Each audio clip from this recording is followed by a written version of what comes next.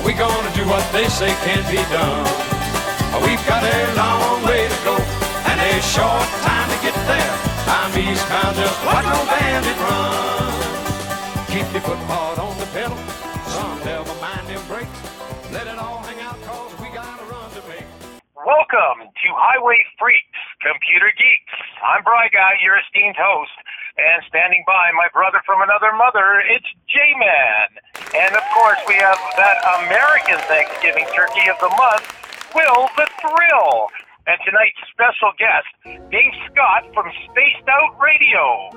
And first of all, guys, before we get into Dave and his credentials, apparently, Will, you just burnt your foot.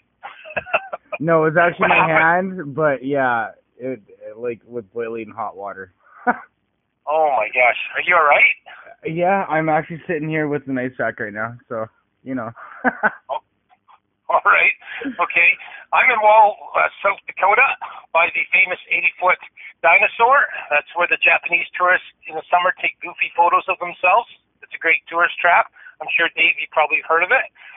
And we're going to go into Dave Scott. He is the creator and host of Canada's Spaced Out Radio.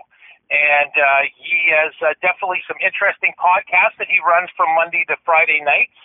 And Dave is also quite experienced in the unknown phenomena, such areas as aliens, alien activity, spirit walkers, shapeshifters, ghosts, demons, angels, and Bigfoot, just to name a few. Dave brings with him to our show a wealth of experience. He's a former radio journalist and a graduate with a diploma from Broadcasting School, BCIT. That was back in 1998, I believe, if I'm correct. You can correct me if I'm wrong on that, Dave. As far as anything else goes, Dave's very well versed on the unknown, and that's what tonight's show is about. The unknown, we're going to ask him a bunch of questions. We also have some of our listeners that asked some questions. We'll hopefully you got some time on that. Dave's personal quest into the unknown started in 2011. And I'm going to ask you first, Dave, what happened at that time to change your opinion into the unknown regarding your mother? Well, thank you so much, first and foremost, guys, for having me on. And I always appreciate doing these shows because, believe it or not, I actually don't get a lot of offers to come on in and speak. My life really changed almost 12 years ago here, or 11 years ago, I should say, where it was on December 13th, 2011, when, you know, I wasn't into all this foo and bullshit that we deal with on a daily basis now, you know, but I was having a family dinner for my daughter because she was going away on a cruise with her mother's parents or grandparents over Christmas and New Year's, and I figured, you know what? I'm not going to see my daughter for 3.5 weeks, so I invited my side of the family over, and we did an early Christmas for her. And long story short, it was about 7:45 p.m., and my parents decided that they were going to leave. I had a house full of people, about 20, 25 people, and I remember being really pissed off because my parents, instead of spending time with family, they had to get home because, you know, Dancing with the Stars is a little bit more important than spending time with the grandkids, right? But we're not a very tight-knit family, so it's not something that I you know, looking back on it, take overly seriously. But nonetheless, at about 7:45, my parents left or were about to leave, and I went into my dining room and living room to clean up glasses and plates from dinner, and you know, because my wife and everybody was doing the dishes. And my mom walked into the kitchen, and I saw her walk into the kitchen and figured, well, I better go give her a hug. So I put the glasses down on my dining room table, and I remember there was a Vancouver Canucks game on that night, and I believe they played, looking back on it, because I actually did the research on it, and they lost to Columbus 4-1 that night. But everybody was kind of in my kitchen room and seating area where the television was watching the hockey game. And I go to cross the threshold between my dining room and my kitchen where my mother was. And as I was about to cross, everything went silent. There was no sound on the television, no sound from people. I looked my mom in her eyes. She has beautiful blue eyes, and her eyes are now jet black with white pupils. And immediately, guys, I don't know why I knew, but I knew I was looking into the eyes of the angel of death. And I remember I had this perplexed look on my face because my mom kind of looked and she kind of gasped. She looked like, oh, you see me? And she shook her head. Her eyes went blue again, and sound came up on the table, and everybody was talking again. And I knew I'd seen what I'd seen. And I felt sick to my stomach, and I gave my mom a hug, and I started walking to my bedroom. My wife says to me, she's like, "Are you okay?" And I just walked to the bedroom, and she followed me, and I was in a panic, and didn't really know what to do. I was crying, and she goes, "What happened? What happened?" Because she was into all this mystic woo stuff, right? I wasn't. And I said, "I just saw the angel of death in my mother's eyes." And she was like, "Oh my God." She goes, "Well, pull your stuff together. Your parents are leaving right now, and let's just deal with this later." So a couple of hours later, my wife sets up our living room. The kids are in bed. She sets up the living room, and we have our love seat, and then we have a table, which she put a bunch of white candles on, and then the couch. I'm sitting on the couch. She's on the love seat. And she goes, "Why don't you just sit back, relax, and tell me what you saw?" And I kind of went into a trance-like state. And the next thing I know, I'm channeling the angel of death. And through me, he was telling me that my mom, who was very ill, or she's been very ill for a number of years, was very ill. And, she's never really fully recovered from 2 bouts of cancer, and basically said that we as a family didn't start treating her better, that he was going to take her home.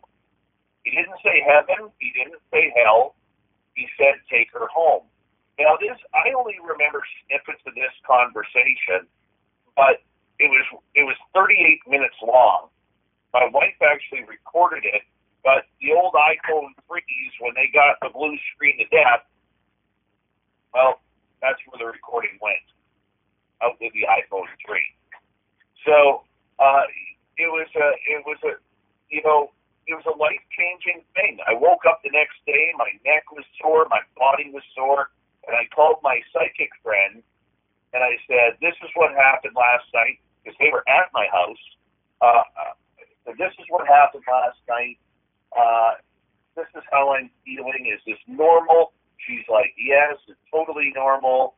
And, congratulations, pretty much. Kind of an epiphany in a way, Dave.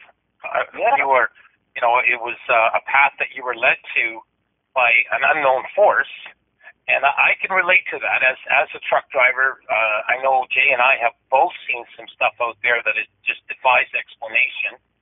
And yeah, so from there on, you went on to your quest.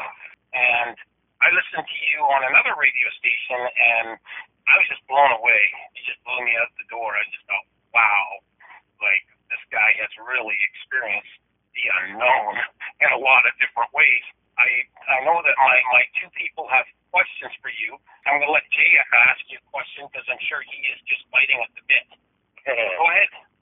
Well, mine is actually I got a good question because you don't live very far away from this. Have you read anything on the Chinlac massacre up by Fort St. John? No. It's weird. If I could just say something. When I went down this path and I started, I remember I met a gentleman. He's pretty much my guru. He's named Pascal. And Pascal, I remember him saying, "How far down the rabbit hole do you want to go?"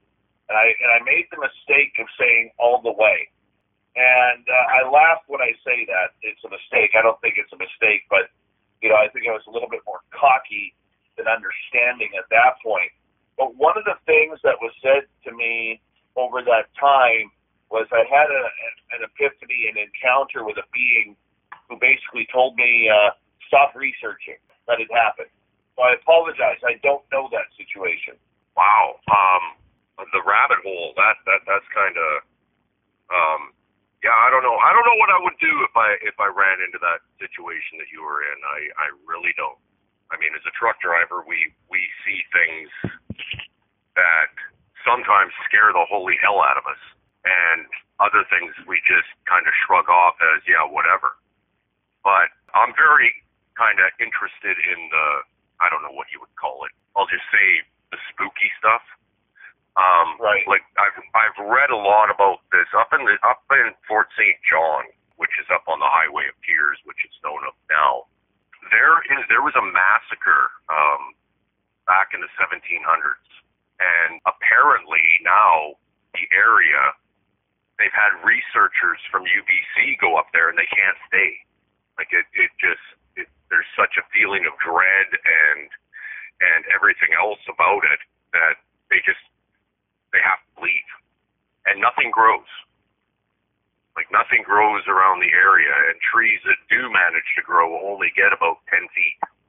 Like it's a really interesting thing, but there's not much on the internet about it. A couple blurbs or whatever. And I was just wondering if you knew anything more about it.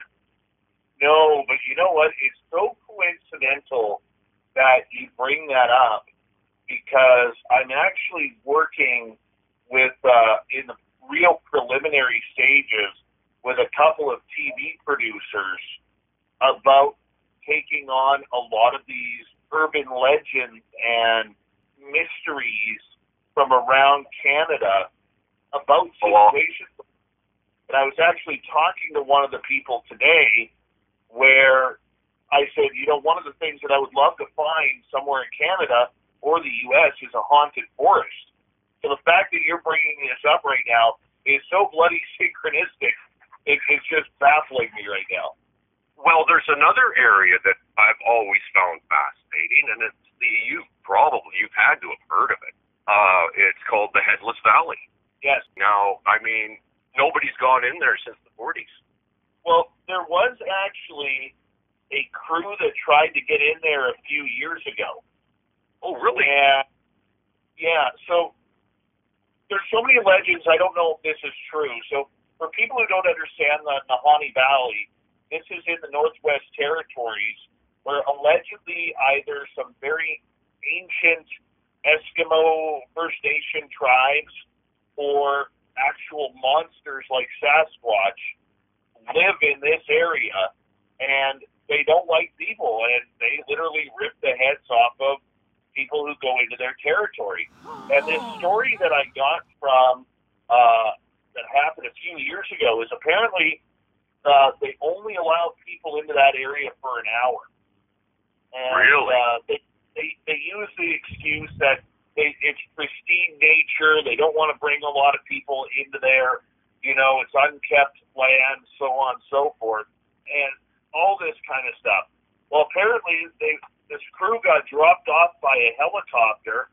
The helicopter, for their 1 hour of filming, the helicopter went back up above the trees, started to pull out, turned around, landed back, yelled at everybody to get back in to the chopper.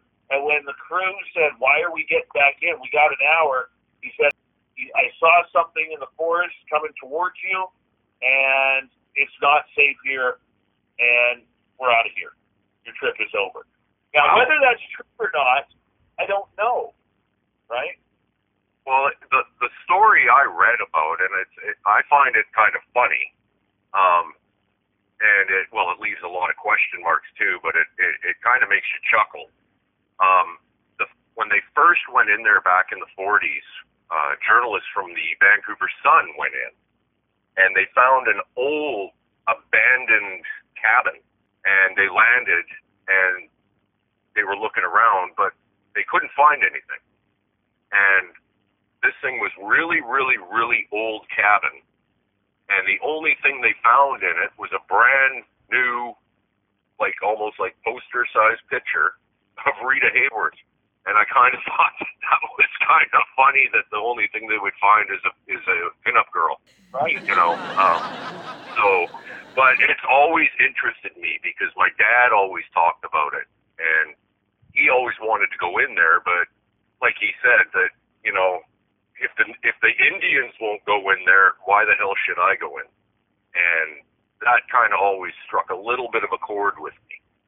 But I mean, I find it so fascinating, like. Because a whole tribe of natives did go missing. Yeah. So, you know, whatever's up there, it just doesn't want us there, so leave it be. Yeah, and that's exactly it. I mean, you hit the nail on the head. What is up there? That's right. And, you know, is it Wendigo? Is it Bigfoot? Is it Dogman? Is it a lost tribe? You know, what is it? And that's the problem, that we don't know. You know, it's kind of strange that way. But, you know, here's what gets me about all these television shows. Now you're working at me here to kind of hire me. Okay. Well, that's the idea. Well, what pisses me off about all these television shows that you see out there, okay, is the fact that everything is the same. You know, yes. From not Bigfoot to not ghost hunters. You know, I mean, how many times do we have to watch these television shows and watch them turn up the volume on the music as the person is saying, "Did you hear that? Did you hear yes. that? Whoa, no, I heard some horrible music." You know? Like that. I mean, that's just the way it is. But, you know, or you get all these ghost hunters out there who will literally, you know, all they want to do is go to Gettysburg or Waverly Hills or Alcatraz. You know, right.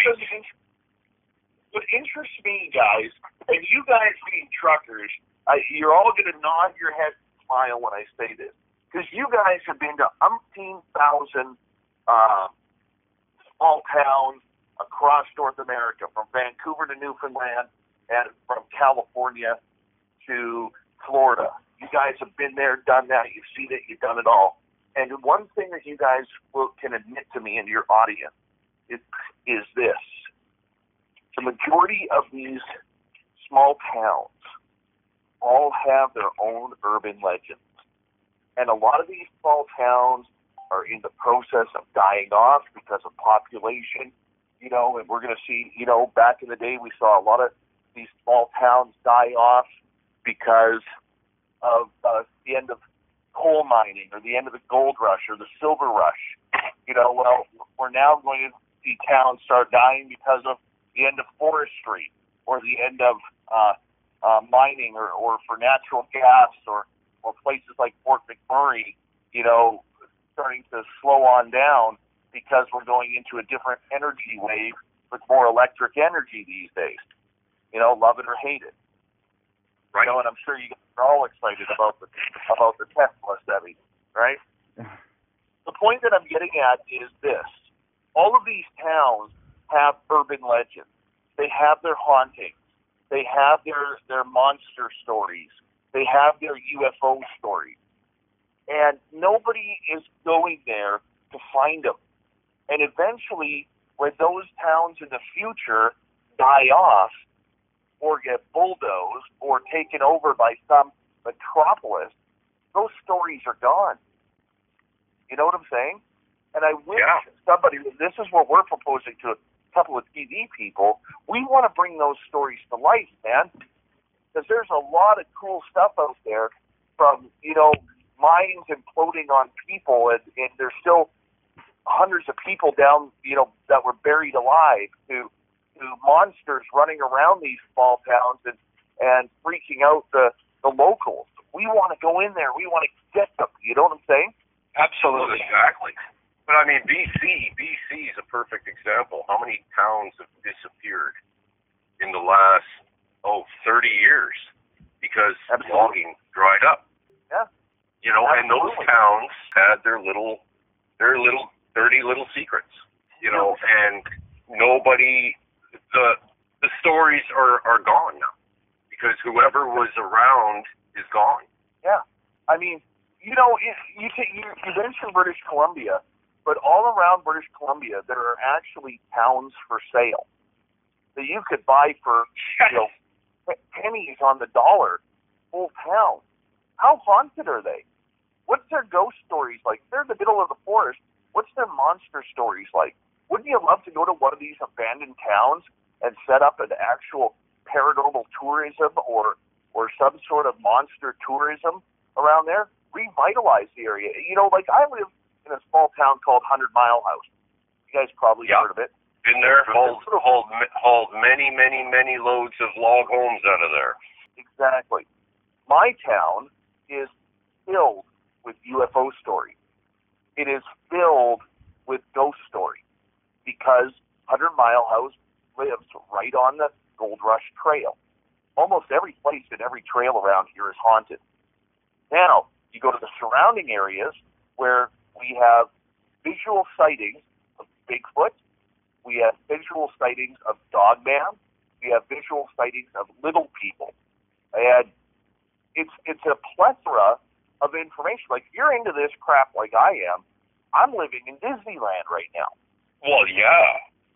I mean,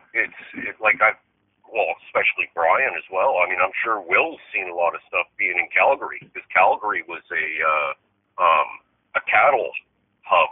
Yeah, well, I've actually done long haul as well for about 3 to 6 months. Went to over 15 different states, and there was a lot of weird things that went on in especially the really small towns where there's only literally 2 people that live there and a gas station.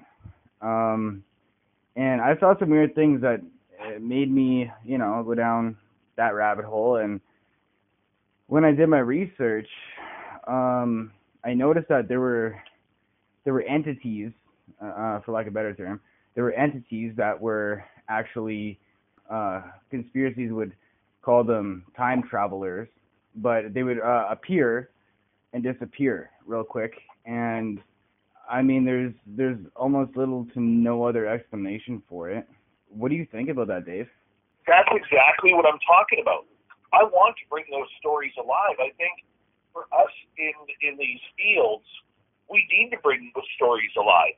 And when we do, we need to know what's going on. We need to know what's happening. And, this is why when Art Bell, the legendary radio host who started Coast to Coast AM, when he started this type of programming, this is why he loved truckers calling in, because truckers like you guys who are on the road have seen so much stuff that he needed to hear about it, whether it was black triangles in the sky or being chased by skinwalkers and wendigos, or whether it was, phantom hitchhikers or whatever it may be.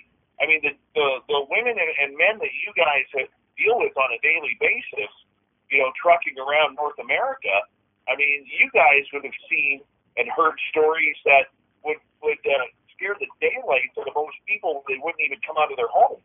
Yeah. I can vouch for that. Because this was just at the end of the summer. I was at a rest stop and just outside of Wyoming, and there had been a Indian burial ground, and not only did I get a picture, and Jay has seen it and Will has seen it, but I ran right into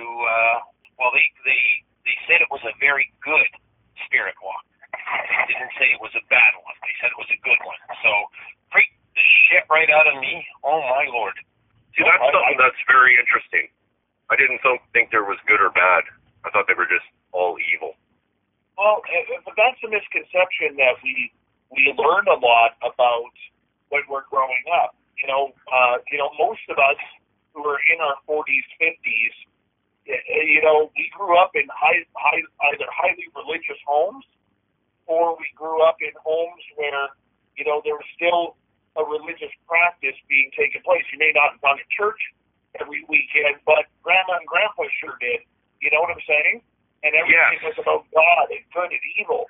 Whereas today, you know, kids are finding their own spiritual ways. So the fact that our generations still think about everything being evil and demonic, I mean, you know, it's funny because here's an interesting stat for you guys when it comes to UFOs. Dr. Edgar Mitchell, who was the sixth man to walk on the moon, he was a firm believer in extraterrestrials and UFOs ever since Apollo, when he saw UFOs while going to the moon. And he ended up studying UFOs and aliens afterwards.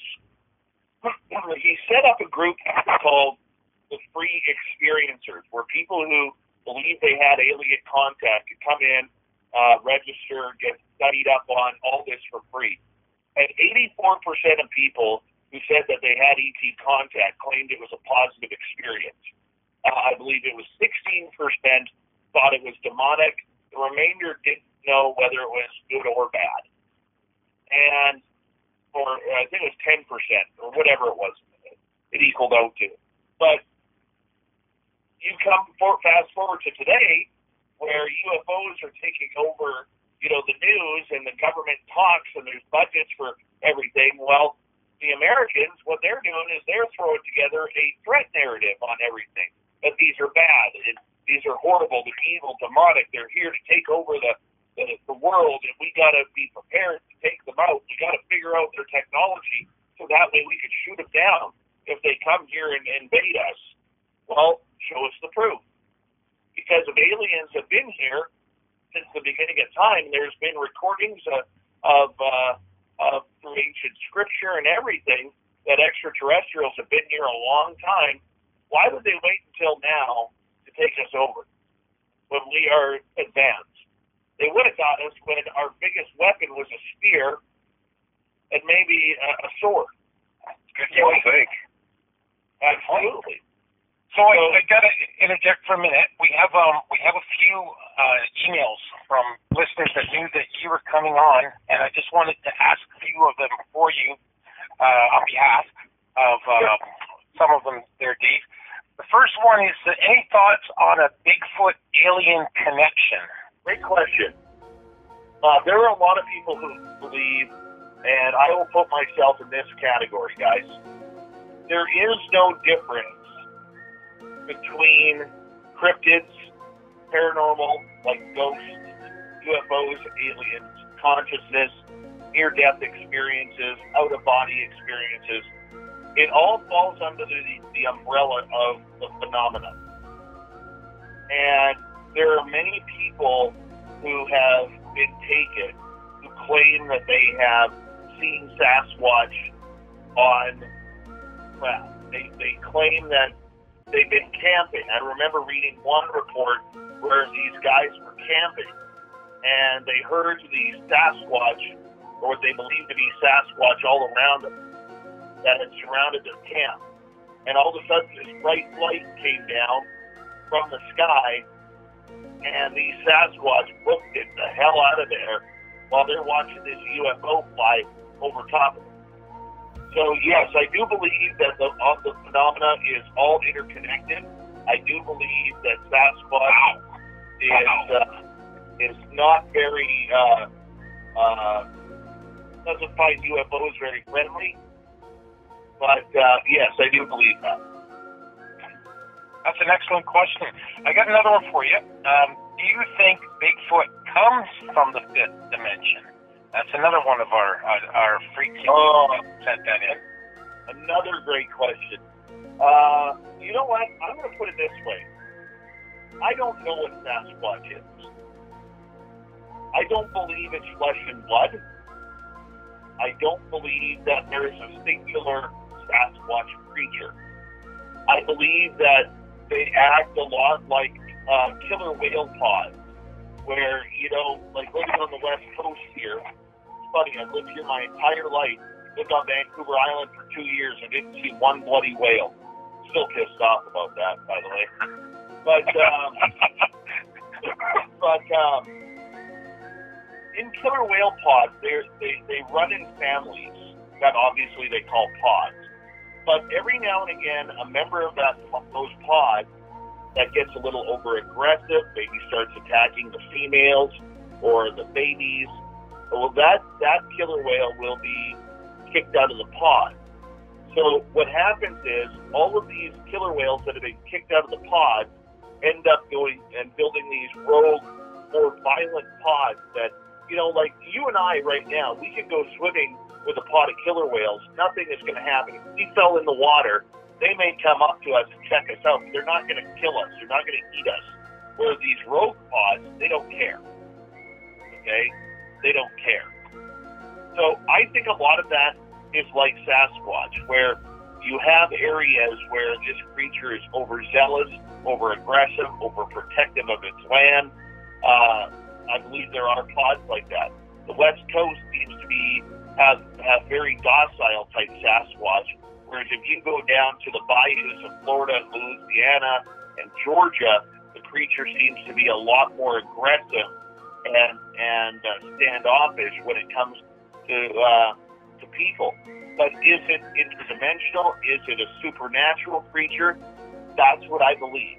I'm leaning towards that. And I can tell you an experience that I had, if you don't mind.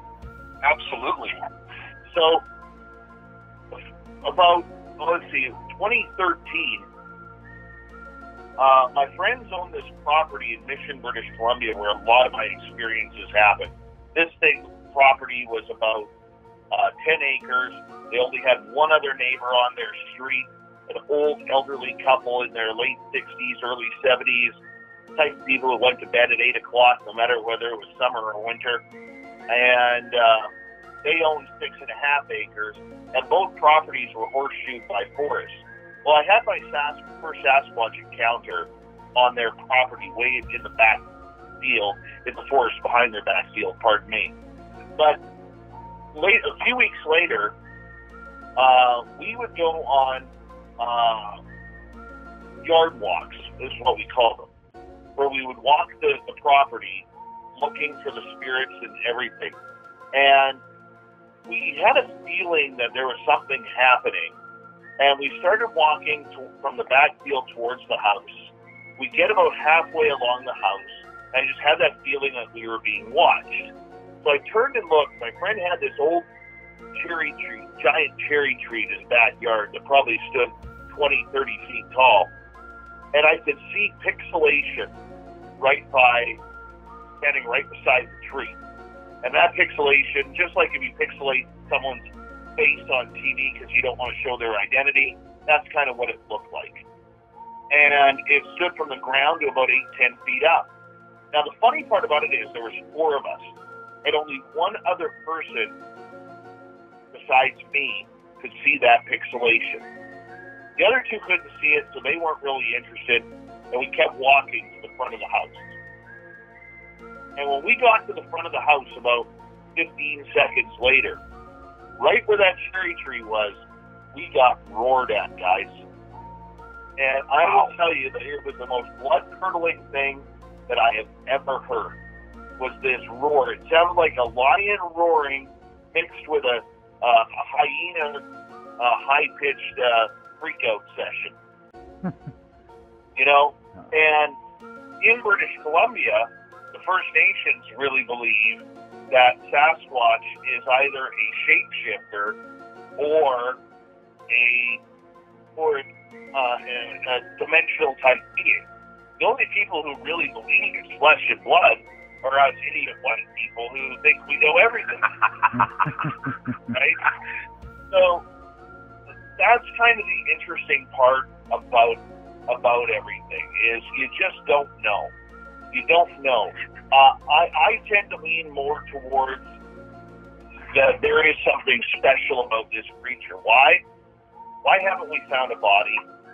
You know, we've found bears, we've found elk, we've found moose, we've found grizzlies, we've found Kodiaks, we've found cougars, we've found every other animal in the forest. Yeah. But why not a Sasquatch bone? Okay? Why haven't we found that? We've found human beings that have been dead for 50 plus years in the forest. Why haven't we found Sasquatch? Okay? Now, there is theories. Maybe they bury their dead. Maybe they bury their dead in caves. There is a belief that Sasquatch lives underground, and that's where they take the bodies when they die. Whatever it may be, I'm not sure. All I know is this: too many people have had experiences watching this creature go right in front of them and then disappear. I'll tell you one of the most stupid answers for flesh and blood that I ever heard was there have been numerous accounts around the world, but we'll stick in North America, of seeing a bunch of tracks, whether in the snow or the mud, and these tracks just end. And I asked the Cliff Barrakin from the Bigfoot Research Organization, BFRO, and the television show Finding Bigfoot, and his belief on it was that Sasquatch has the ability to walk backwards in its tracks. So that's what it does. I asked him point blank. I said, that would leave a double print. And he goes, not necessarily. And he went on to the explanation. I said, Cliff, don't tell me you believe that. Because when you walk forward, the way your knees bend, the way your angle of your foot goes in the ground, it leaves a projection. When you walk backwards, you're now putting all the weight on your heels, and there is no way walking backwards that you could make or fit into the exact same print in the snow or the mud created. Yet, numbers of people. So, in other words, what you're saying is the feet turn around. They go out. They rotate. It would create a double print. Yeah. Kind of like an overexposed double shot. In a way. Yes. Because I've tried walking backwards in my own. Everybody has. Usually in deep snow because you don't want any more in your boot. And you just can't do it. You make it bigger, or you miss. That's how it is. Or in your case, you fall on your ass. Yeah, exactly. And get snow down your pants. I know. My finger still hurts, Brian. Okay. One final question here from one of our other podcast freaks here. We call them freaks and geeks, by the way, if you're wondering why. But anyway, this is a very interesting one. Basically, what this person is saying is there a connection with angels and demons? And what they're saying is we actually know what they are because religion has been so manipulated by man as the Bible. So he figures that there must be a connection between these two, demons and aliens, but you don't really know which one or which. Well, here, I'm going to try to answer. It's a very complicated question, a great question, but a complicated question. I believe this, guys. Okay, there is good and there is evil out there.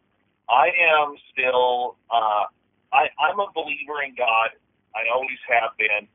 I'm a creationist. I'm not an evolutionist. You know, do I go to church? No, I don't go to church because I am someone who believes in God. I don't believe in religion.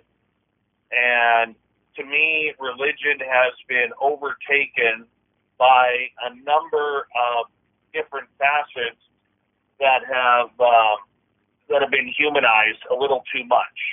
Okay, and that could be a whole different conversation for another day, boys.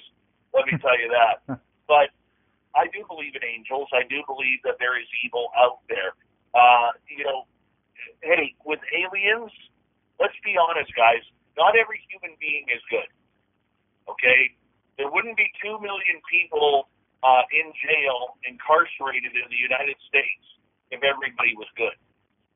You know, I believe there's 22 million people worldwide that are locked up for life sentences or the death penalty. let alone the petty crime. And I'm not here to say, oh, this is all peace, love, and light, accept your alien ambassadors to the Never Never Land. That's not what I'm saying. I do believe there are bad aliens out there. I've heard the stories that people who I'm close to have had encounters with, but they wouldn't wish on their worst enemy, right? So there are bad aliens out there. Are they demonic? No. And the reason why I brought up religion right off the bat here, guys, is this. And I love to debate Christian people on this. Okay, if you're a believer in God, okay, you believe that God is the Alpha and the Omega, which is the be-all and end-all. You believe that God created the universe, however big the universe is, even though science has proven so far the universe is infinite. And here's the thing. Are we that naive that in an infinite universe that we are the only living life forms that God chose to create? Even though science today has proven that there are literally thousands of planets out there in different solar systems and different galaxies that they've looked into that are sitting in a Goldilocks zone, what they call the Goldilocks zone, that could inhabit life. Now, we also got to think that if you believe in God, that he created the world in 6 days, and on the seventh day he rested. Well, number one, we don't know how long God's days are, because we're the only beings on this planet that live by time. Dogs don't, cats don't, mice don't, horses don't, Bigfoot doesn't. So how long is a day? We don't know. And how do we know that during those times he wasn't creating life on other Goldilocks zone planets or other planets where beings can actually stand the heat, the chemicals, the radiation, the cold, the wind, whatever it may be? We don't know.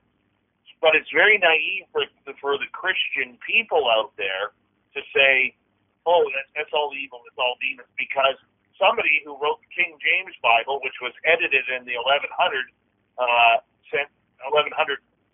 century, decided to make himself look good in King James, that is, and basically bring that anything from the sky that falls from the sky is evil. Well, are meteors evil when they come crashing through? Because we've been hit by a bunch of those have fallen from the sky. Well, the dinosaurs may think so because it wiped them out. Right? Right, exactly. And with that note, we're going to take a break. When we get back, we'll have some questions for Dave, and we will just take a few words from our sponsor.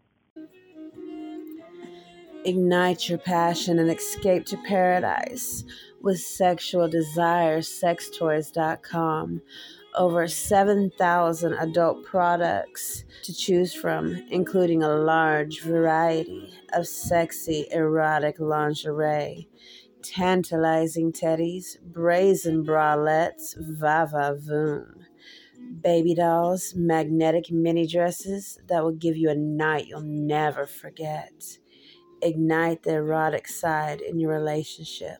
Sexual Desire Sex Toys also has his and hers naughty board games, luscious lubricants and creams, or walk on the wild side with our anal and bondage fetish items. Paddles, masks, blindfolds with wrist and ankle restraints, and much, much more. And don't worry, we have discreet shipping and amazing 24/7 customer service and safe payment processing. Ignite the fire within you tonight. Visit sexualdesiresextoys.com. And we're back. So, Will, do you have some questions for Dave? Yeah. So, Dave, you pretty much answered the questions that I have. But one major thing that still sticks in my mind is Bigfoot and like do you think that the government actually knows what's going on, but they just won't release it. And if that's the case, would Area 51 or something similar be the answer to that question? Well, I will say this. The government knows absolutely everything that is going on when it comes to UFOs. Okay? They know everything that is going on when it comes to aliens. They may not know 100% where they're coming from or how they got here, okay? But they know. They have that body. They have crash retrievals since Roswell in 1947. The government is covering it up for a couple of reasons, guys. Okay, number one, as long as we are in a military-industrial complex society, they do not want us to know what's going on. They want that technology. They want to know how to go from 80,000 feet down to 10 feet above sea level, hit the brakes in less than 1 second, which is what one of those Tic Tacs from the USS Nimitz report in 2004 actually was reported. So, I mean, there's, like I said, guys, the U.S. government knows, okay? I think the reason why they don't disclose and aren't telling us anything is because they don't want the public or their enemies, like Russia or China, to know what they know or what they have. Could you imagine, guys, the outburst of what would happen if the United States government admitted that they knew or they had a list of people who were being abducted? And that would blow the mind. Yeah, that would... Widespread panic. Widespread panic. Well, I think it would also, it also has a little bit to do with the religious aspect.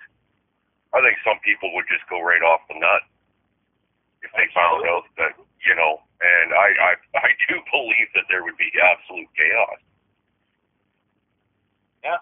I mean, the rest of us would be sitting here going, told you so, whereas you got a lot of people that would just be freaking right the hell out because their whole life is revolved around the Bible. You got that right. You got that right. Guys, here's what we think. It's not just about, hey, the aliens are here, or, hey, we're not alone in the universe, okay? There have been, I know for a fact in my research that I've done in talking to people that the COVID outbreak and the pandemic, whether we believe in it or not, irrelevant, okay? But I know the U.S. government was watching the reactions of people and studying the reactions of people during the pandemic. Okay? 100%.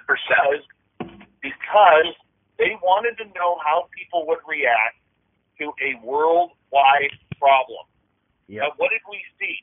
We saw people going, even though there's no paper shortage, we saw people running to Costco and Kmart and Target and Walmart buying $2,000 worth of toilet paper because they had heard a rumor that we were running out of toilet paper. We saw people buying 10, 20 jugs of milk at the time. You know, how much of that milk went bad because of hoarding? We saw people going to the meat sections or the medicine sections, cleaning out the shelves because people were panicked that it was over. This is endgame. This is it. We're done. Okay? And it never happened. It was all a big lie. Okay? But they wanted to see what the reaction of people would be. Okay? So in those reactions, we didn't score very well. And you bring up a good point here. Okay? And an important point that people don't understand about, hey, we're not alone in the universe. And it's this. How are the religions going to react? Because there are going to be religions out there who are going to take this very seriously, and anything in the sky that looks anomalous, they're going to try and shoot it down. we also have to look at the idea of this. Okay? How many folks out there, like David Koresh and the Branch Davidians, are out there waiting for that doomsday alien invasion? We also have to worry about the economy. What does this do to Wall Street? What does this do to everyday people when they start rushing to Walgreens or Walmart or Safeway or Great Canadian Food Store, going to empty out the shelves again? How is this going to affect banking? How is this going to affect those people who are nutbar, who think that the government is coming for all their guns, a.k.a. Hi Trudeau, okay? Yeah. And they're ready for World War III and Armageddon with their, I'm thinking our American brothers and sisters who have 100,000 rounds sitting in a bunker in their backyard with 97 AK-47s hanging out down there and AR-15. Okay? There are nutbars out there who are going to say, well, the aliens are coming. They're going to come take over the world. And so, well, I've got my revenge list. Here we go. Okay? This is all stuff that is related to disclosure. This is all stuff that worries the American government. Now, I don't believe the American government for a second when it comes to UFOs because they've been lying to us since Roswell. And the biggest lie has come out recently with NASA coming out saying, gee, we got to investigate these UFOs. We didn't know this was going on. Bullshit, you didn't. There's recordings from Gemini on forward with your astronauts and test pilots saying, holy shit, there's a UFO standing or flying right beside me. Yeah, you can find those videos all on YouTube. Mm-hmm. We just recently saw a documentary, my wife and I, on this on Netflix about these missing hunters. And my God, that was mind-boggling. What do you think that was about, Dave? Portals. I am convinced it's portals. And I've talked to David Politis about this, who does all the missing 411 cases. And if anybody out there in your audience doesn't know who David Politis is or the missing 411, this is something that you can get into very, very easily and go real down the rabbit hole with this one. A lot of these people just vanish. They're not people who have history of depression or anxiety. These aren't people who are suicidal. These aren't people who are in trouble with the wrong people or the wrong gangs or associated crime bosses or whatever. These are everyday people who just vanish in everyday situations. I mean, guys, how many times do you hear stories of, my buddies and I went out, we were out in town, and my buddy stuck down an alley to piss behind a garbage can, and all of a sudden he was gone. And yet his buddies were 30, 40 feet away from him, taking a piss, right? Like, where do they go? Where do they go? My thinking is this, guys. I think in the forest, it could be Sasquatch or other cryptid creatures, because from what I'm learning, Sasquatch and a lot of these cryptid creatures are very, very attracted to children. Okay? There's something about a child's laughter, a child's squeal, when they're playing hide and go seek or they're playing games, okay, where I think it attracts Sasquatch. Be like, what is this all about? This little human looks like a toy. This looks fun, right? I think that does happen, okay? But for a lot of these cases, I think that there is just something that happens, like portals open up, and that person who goes missing walks into that portal, and on the other side of that portal, everything is the same, but on our side, they're gone. I mean, one of the cases that sticks out in my head regarding this was in David Politis' book, Missing 411 Canada. This is where he points out around Yellowstone National Park is the number one place where people go missing in North America. You guys know where number two is? No. I'll give you a hint. in the west coast of Canada. Really? Cascade Mountains. Oh, wow. Which Jay and I drive through all the time. Yeah. From Whistler to Mission is number 2 in North America where people just vanish for no reason. Well, I thought you were referring to the Cascade Mountains in Montana. No. From North Vancouver, Whistler, Squamish to Mission, British Columbia. Okay. Is number 2 on the missing 411 list. But there's an interesting case out of Ontario, I believe, that's in his book, where these 3 girls, 2 of them were sisters. They were all riding horses. They came to a fork in the trail, and the one sister says, "This is a shortcut back to the barn. Let's go this way." And the other 2 were like, "No, this is the way we came. Let's continue with the way we're going." And so the one sister who wanted to take the shortcut said, "I'll race you back to the barn and we'll see who gets there first." And so they went, okay. Well, the 2 girls arrived at the barn, but the one didn't. So they went looking for her, because here's the strange thing about it, guys. He wasn't the only one missing. The horse was missing as well. So if you think kidnapping, any kidnapper is going to take the girl and leave the horse. You just don't kidnap a 1,200-pound horse. Okay? You just don't. You grab the kid and you go. Well, the horse is gone, never to be seen again. The kid is gone, never to be seen again. So what happened? There's 2 theories. Number 1, a UFO came and picked them both up. Or number 2, they rode into a portal and made it to the barn, but she never could come out of the portal. So I believe a lot of that is portal. Makes you a lot of food for thought there. Will, did you have another question for Dave at all? So, yeah, Dave brings up a really good point. So these portals, I've researched some of these, and it's almost like it's weird, because a lot of the times when people have said to have gone missing, they have reached I don't know, it's like when you talk to some of the people that were with those people, you'll realize that they were just in a different mind state. It's almost like a different frequency, and it's weird, because suddenly they'll be there and next minute they're gone. There's no explanation. There's literally nothing, right? So Dave, I guess my question would be, where do you think, like, what dimension, like, if it is a dimension, where do you think that portal leads to? I want to believe, I have no clue. Okay, I'll answer that right off the bat. I have no clue. I want to believe that portal is a twin of where we are.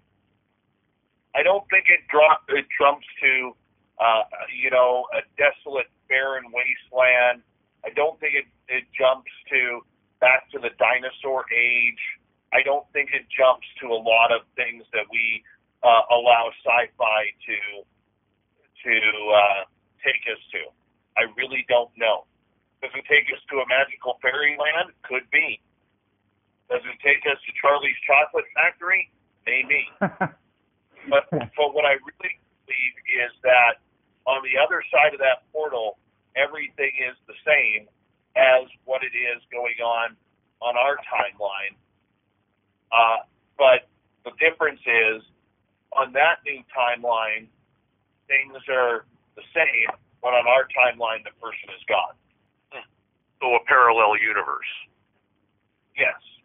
Have you ever heard of the theory that there's a duplicate universe, but it's like the polar opposite of this one? So, like, let's say, like, I'm nice in this, said universe, but in the polar opposite one, it's like everything's opposite. Have you ever heard that theory?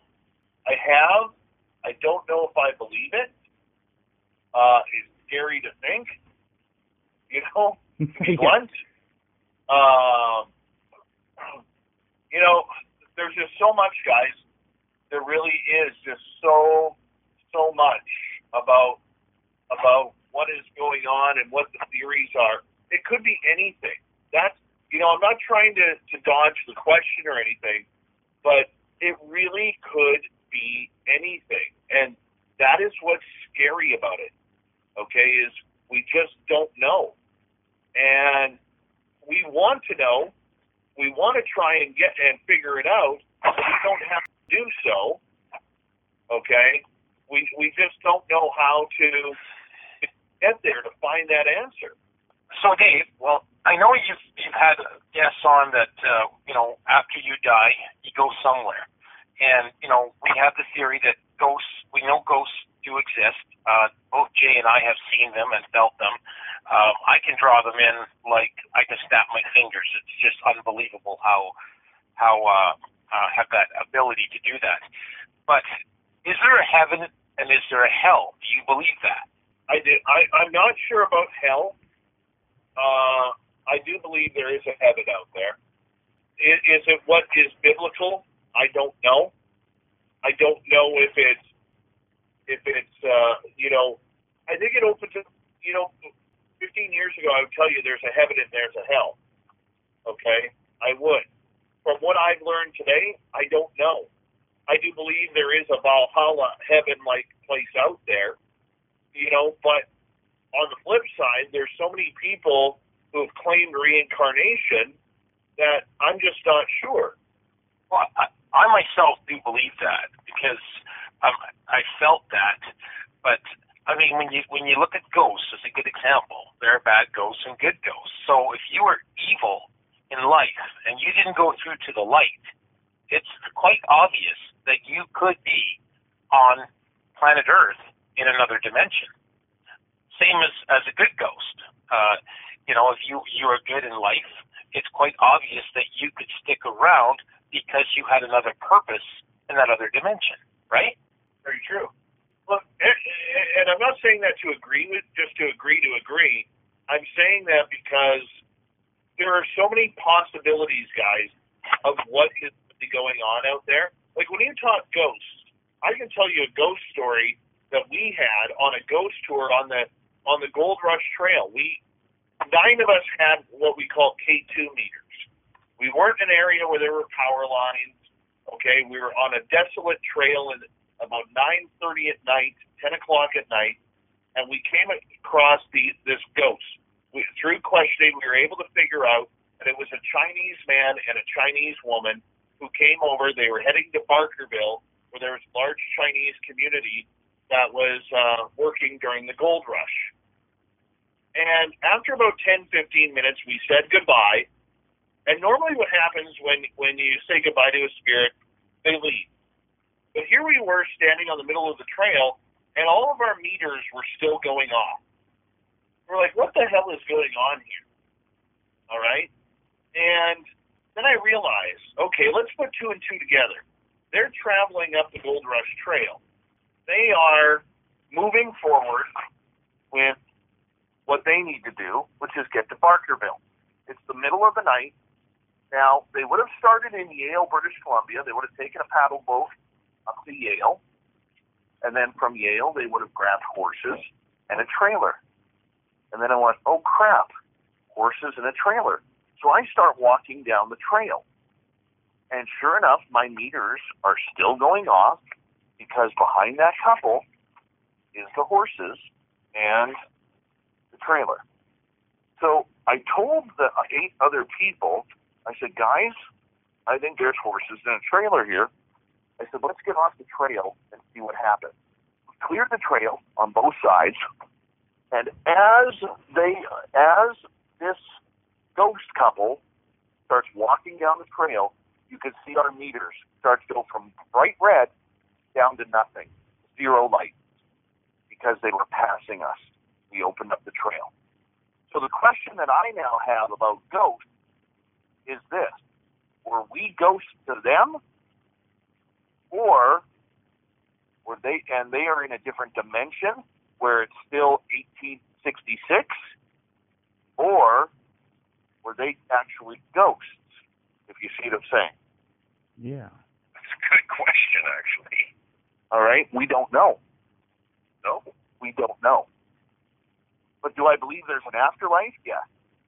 Do I believe that there are ghosts out there? Yeah. All right? You mentioned Dogman. I can't say I've heard of that. Who or what that is? It's like a werewolf that lives in the forest. It's a very muscular, hairy creature that has a dog wolf-like face on it. And this thing, people who've encountered this creature, it's very telepathic. People who have raised guns to this creature have been given telepathic messages that if you fire at me, you're not going to like the results. I don't find it a very, I would, if I see a Sasquatch right in my backyard, guys, I'm chasing after it. If I saw a dog man in my backyard, I'm locking every door, window, and closing every curtain. Right? So essentially a werewolf, basically. Could be, yes. Okay. Wow. So werewolves have been talked about for thousands of years. Yeah. Look, all this weird stuff, guys, is going on. Okay? It's going on, and the mystery of it all, I've now kind of self-titled myself as a monster hunter. I go looking for monsters, whether they're ghosts, whether they're aliens, whether they're UFOs, whether they are Dogman or Sasquatch. I go looking for monsters. That's what I do. And you look, we come upon them. That's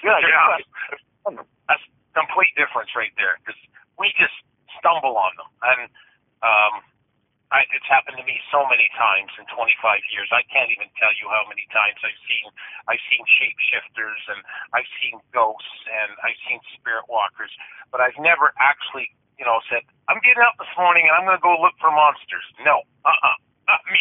No. Well, you know what we have to do, because guys, I do have to get ready to start up my show. But you know what we have to do is I got to bring you guys on to my show, because we have a lot of truckers who listen to our show. And I know that they have a ton of stories. I know you guys have a ton of stories. And I think you guys need to bring your stories onto my show. That would Absolutely. Be awesome. Yeah. And we definitely want to have you on again. Because 90 minutes just does not even scratch the surface of the cake.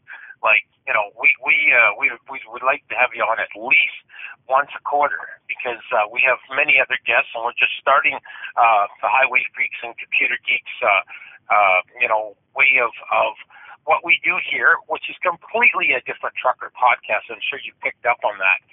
But we're really enjoying having you here today, because not only learning a lot, but just having a different perspective on a lot of these different unknown phenomena that we do come across. Absolutely, guys. Absolutely. And we'll definitely do that. Excellent. I do have to run. I apologize. I can't stay longer. But not a problem. Thank you so much, guys. This was a lot of fun. It was an absolute pleasure to meet you, Dave. And I appreciate you taking the time out of your busy night to answer all these questions. Not a problem. Thank you, guys. Yeah, we'll definitely have you back. Enjoyed it. We will definitely have you back for sure. And we look forward to being on your show. That would be great. We'll line it up soon. Okay. Right on. Thanks, Dave. Take care. You too. Okay, so we'll have another word from our sponsor, and when we get back, we will do my book reading.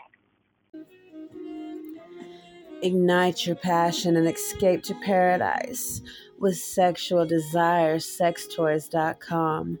Over 7,000 adult products to choose from, including a large variety of sexy, erotic lingerie, tantalizing teddies, brazen bralettes, va-va-voom, baby dolls, magnetic mini dresses that will give you a night you'll never forget.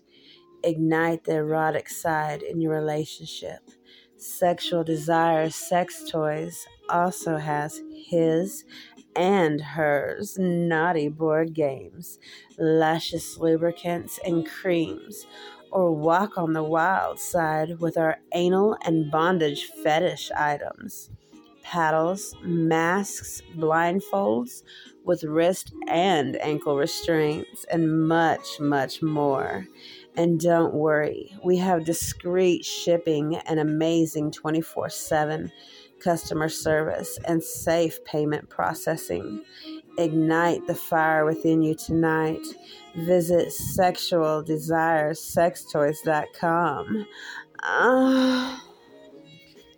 So yeah, I'm sure that you guys, or maybe you don't know, but in Chesapeake, Virginia, a guy literally went on a shooting spree and killed 6 people, from what I heard. And Dave was talking about people going postal, and maybe this is some of the reasons that we're getting so many of these shootings in the United States, especially because maybe some of these guys are, seeing the little green men out there. It's possible, right? Could be. What do you think, Will?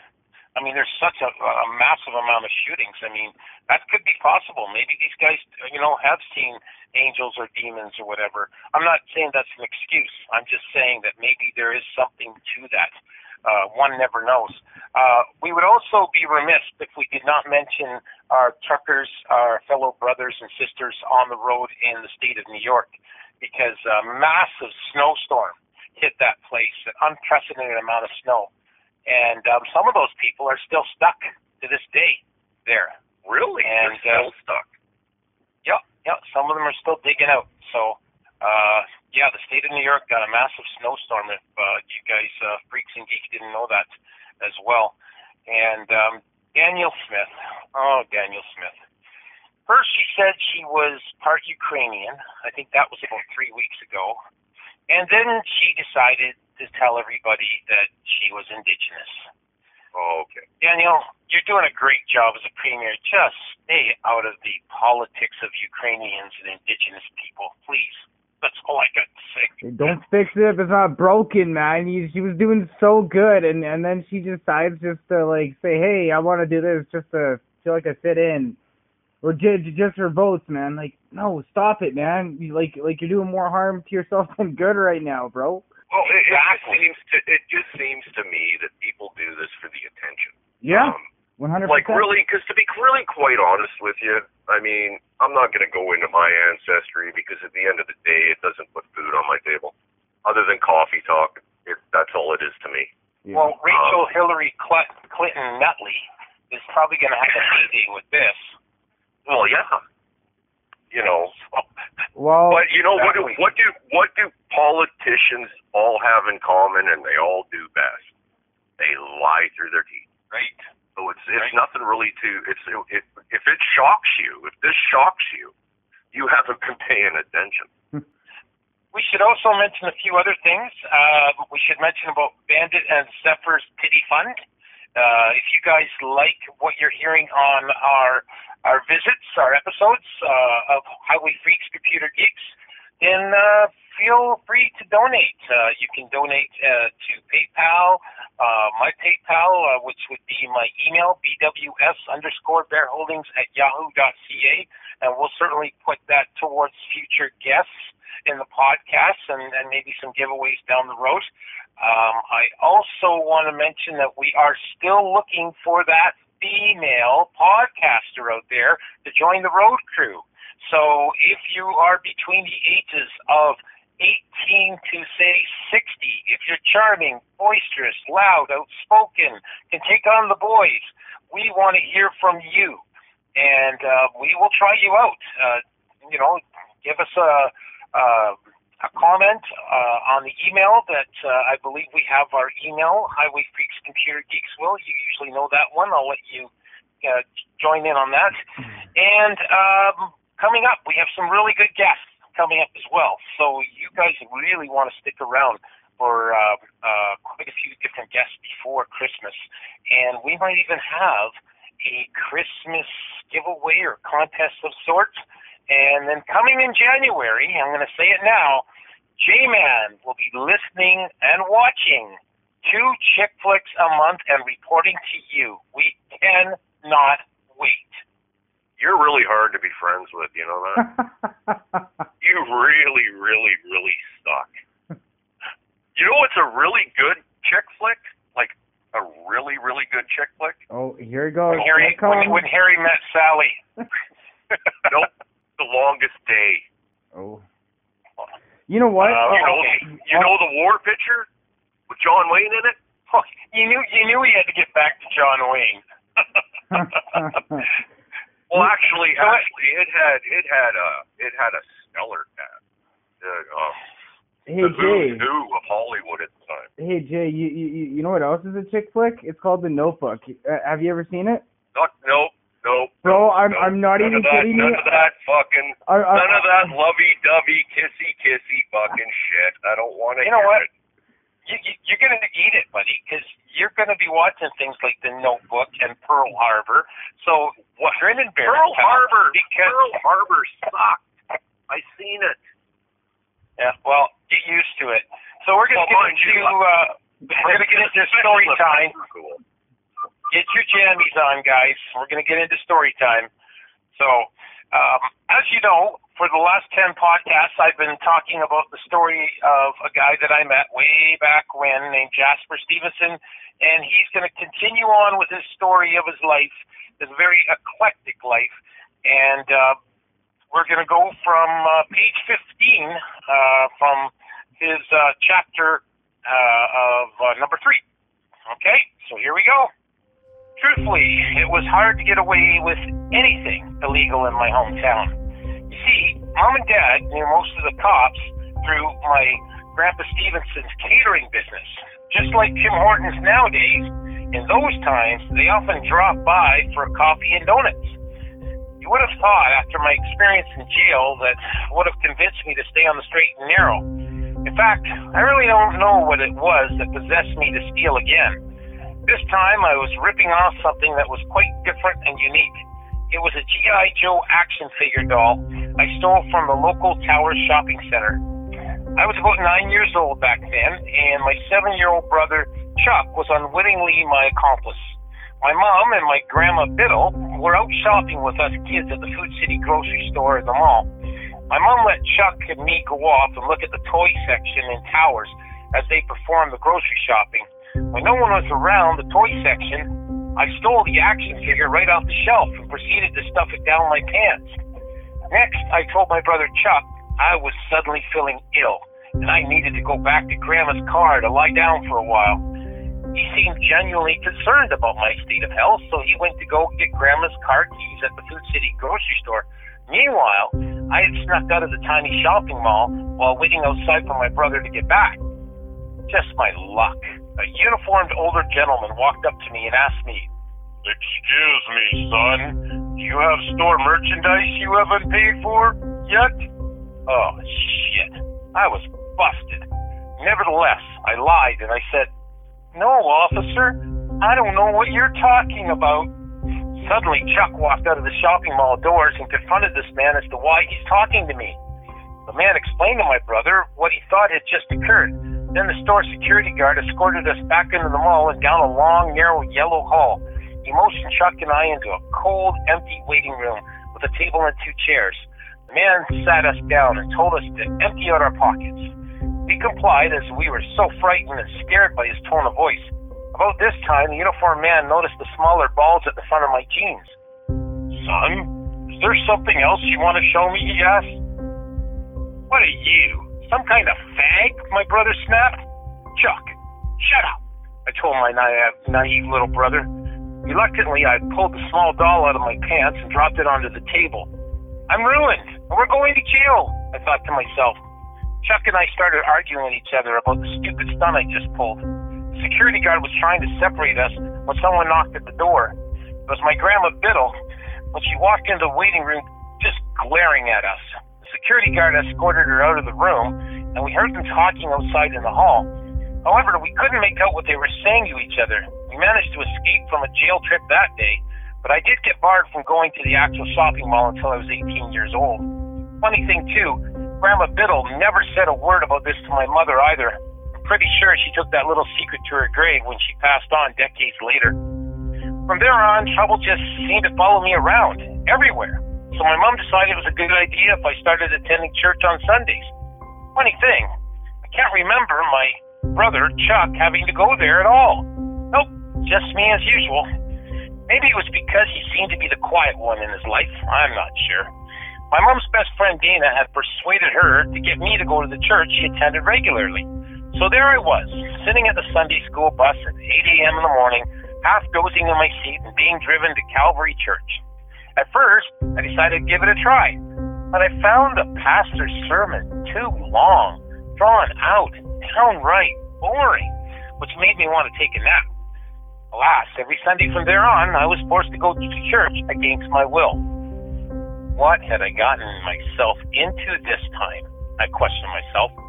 Cleverly, I had come up with a better plan on skipping out of church entirely. I tricked my mom into thinking I was enjoying my newfound religion, so she gave me more money as an offering. This way, she thought I really liked attending church. Mom was only too happy to oblige my request for cash. Nevertheless, when the following Sunday arrived, I put my diabolical plan into action. This time, I waited for everybody to depart the bus as I sat way in the back seat. When nobody was looking around, I bent down over the seat and crawled so it looked like the bus was completely empty. The Sunday school bus driver had done a quick eye check behind her, followed by exiting the bus. When everyone had gone inside attending church and Sunday school, I got up, peeked over the seat, and when the coast was clear, I strolled down the aisle of the bus.